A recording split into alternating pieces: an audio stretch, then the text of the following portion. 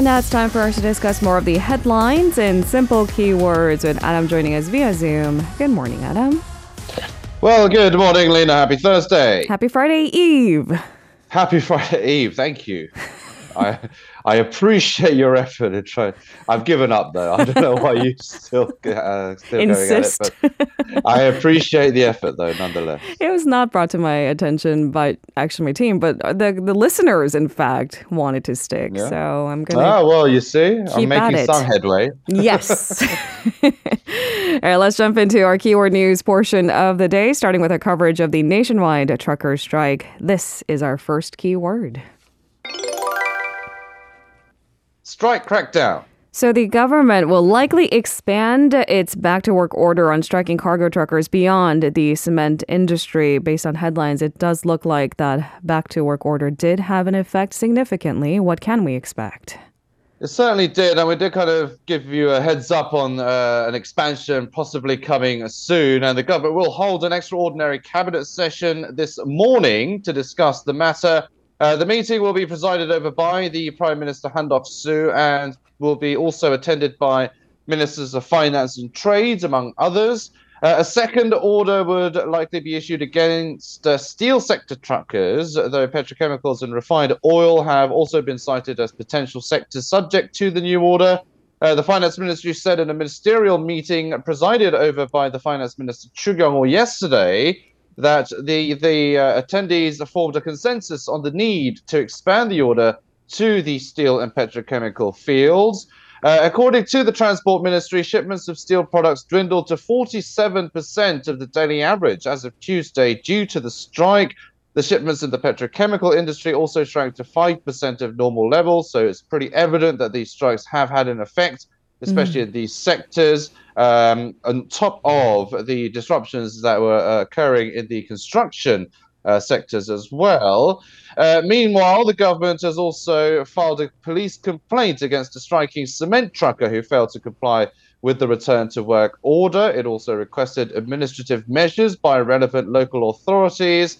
The latest action marks the first government sanction related to non-compliance with the order. The first act of non-compliance will result in suspended business for 30 days, while failure to comply for the second time could lead to cancellation of licenses in addition to jail time or fines. And the punitive measures, however, will not take immediate effect, though, as local governments will make the final decision after listening to what the relevant parties have to say first. So it's not just an immediate order. But of course, this is serving as precedent of possibly putting more pressure on the striking truckers to kind of return to work as well. So it could add to the momentum of these compliances and adherence to the orders. Turning specifically to our economy section for our second keyword of the day, forecasts for next year are, of course, being made. This is our second keyword. Economic slowdown. Finance Minister Chu Kyung-ho is once again sounding the alarm over Korea's economy, projecting further slowdown heading into the new year. So clearly managing expectations, it's not a single moving part after all. Run us through what he said. Right. Well, he told a forum of economic experts that various markets and people's livelihoods will be at risk for quite some time, actually, during 2023. The forum was held to get opinions for next year's economic policies. Chu said that tight monetary policy to tame inflation has led to reduced domestic economic activity, demand, sentiment, and increased household debt as well. He added the country's economic fundamentals are also being shaken, noting that these issues are jointly causing downside risks to Korea's growth. He also noted that finding a solution right away was difficult, but he vowed to try and come up with a solution for next year using all available government resources. The experts at the meeting also agreed that Korea faces difficulties going into next year. They expressed concern that the pace of economic growth is slowing too fast amid the factors mentioned by the finance minister. They stressed that the country had to watch out for falling exports as well, which is kind of a key barometer of how Korea's economy is doing. And they predicted the country's growth next year to fall to the 1% range as well, which is slightly lower than what many institutions have put the growth forecast at next year. The Korea Development Institute also saw protracted growth next year as well. It said exports will continue to suffer and business sentiment will also worsen as well. So there are some factors that are kind of out of the government's reach, so geopolitical factors, for example, and just overall the global kind of economic slowdown is something that the Korean government doesn't really have any power over. Right. But of course, the finance minister is vowing to do what he can within domestic markets and measures as well. I mean, we talked about possible safety nets for the most economically vulnerable in the country. Those might be measures and the reaction that the Korean government can control. But you're right. A lot of moving pieces might not be within the boundaries of this country. Let's move on to our third keyword of the day. NDAA. So U.S. lawmakers have agreed on the test of the National Defense Authorization Act. The NDAA will require the U.S. government to maintain a minimum of 28,500 U.S. service members in South Korea. Can you tell us details? Right, so this is kind of good news for the Yoon administration, which is wanting to get more U.S. support in the face of increasing North Korean threats. The text of the NDAA is for the fiscal year 2023. As well as troop maintenance, it also calls on the Defense Secretary to reaffirm the U.S. commitment to providing extended deterrence to South Korea. The act also calls on the Defense Secretary to evaluate threats posed by the North and other countries in the Indo-Pacific region.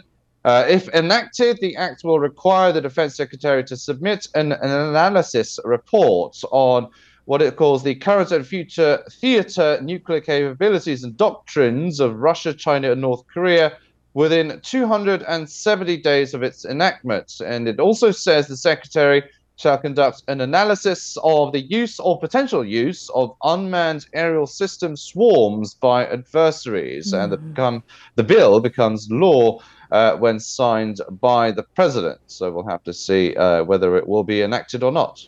So President Yoon has also promoted 18 new lieutenants general and has vowed a tougher stance against North Korea threats. So doubling down on the rhetoric he has stuck from the beginning.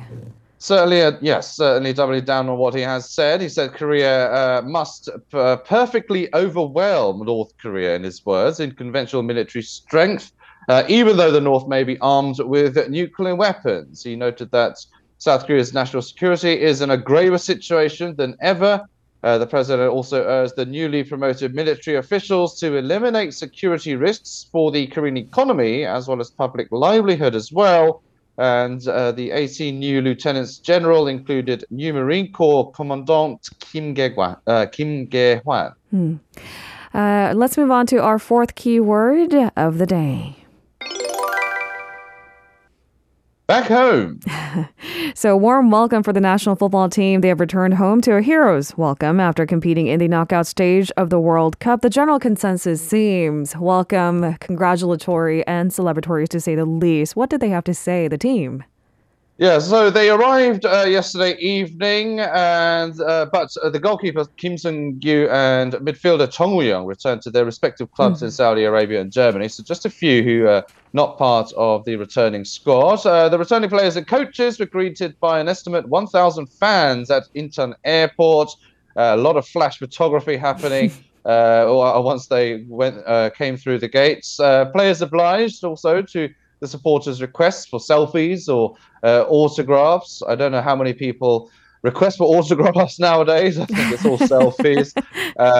Captain Son Heung-min said the team's feel-good underdog story was due to the players' commitment to their goal and their perseverance. And he also noted that the biggest reason Korea went to the round of 16 was that everyone worked so hard behind the scenes as well. So alluding to the coaching staff.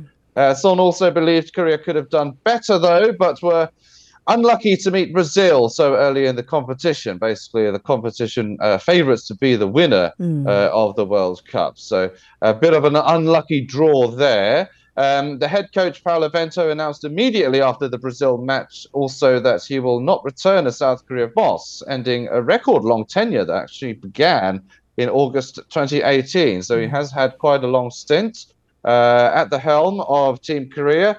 He is making a stop in Korea, though, before moving back to his native Portugal. And he did lead the country to the round of 16, but they were, of course, overpowered by Brazil in a 4-1 loss. He had faced some criticism for being quite stubborn and inflexible in his kind of player picks or strategies and tactics. But Son, upon his arrival, said he and his teammates never lost faith because, of course, if they do lose faith in their head coach, that will be evident in their playing on the field. And meanwhile, President Yoon Suk-yeol will host a dinner for the team this evening to congratulate them on their progress in the World Cup. The welcome was quite a stark contrast from what they had to face 4 years ago and years World Cups prior as well, because there have been a lot of critical supporters, but it's been a bit of a different atmosphere this time round. All right. It wasn't really feeling celebratory in the month of December with all the gloomy economic prospects, but this gives a little bit of warm thought, don't you think? Yeah. Let's move on to our final keyword of the day. Zero COVID. So China is finally lifting its most severe COVID policies just a week after the landmark protests against the strict controls poured out onto the streets of, well, all streets of China. What's the latest? Right, so people with COVID can now isolate at home rather than in state facilities if they have mild or no symptoms. They are also no longer need to show tests for most venues and can travel more freely inside the country. Lateral flow tests would replace PCR ones in most scenarios where a result is needed, although PCRs are still needed for schools, hospitals, and nursing homes. Lockdowns would continue, but should only apply to more targeted areas, for example, certain buildings, units, or even floors, as opposed to kind of whole neighborhoods or cities being shut down. Areas identified as high risk should come out of lockdown in 5 days if no new cases are found. Several cities in China have endured months-long lockdowns, even with only a handful of cases. Schools can remain open with student attendance if there's no wider campus outbreak. The new guidelines also included a strict ban on blocking fire exits and doors. That follows reports of people being locked into their homes during an earthquake and buildings being sealed under lockdown measures. And the recent protests, in fact, were actually triggered by a deadly fire in the western Xinjiang region. And critics said the victims had been unable to escape the building because of lockdown measures, but Beijing denies this. Some users online have questioned the sudden change in policy, expressing concerns over more infections, but the majority and many others rejoiced at the loosening of a policy that had basically controlled their lives for nearly 3 years. Can you imagine this being a way of life for 3 years? I mean, just going simple tasks like grocery shopping or visiting a hospital was such a headache. Now it seems that they're making small steps back to normalcy.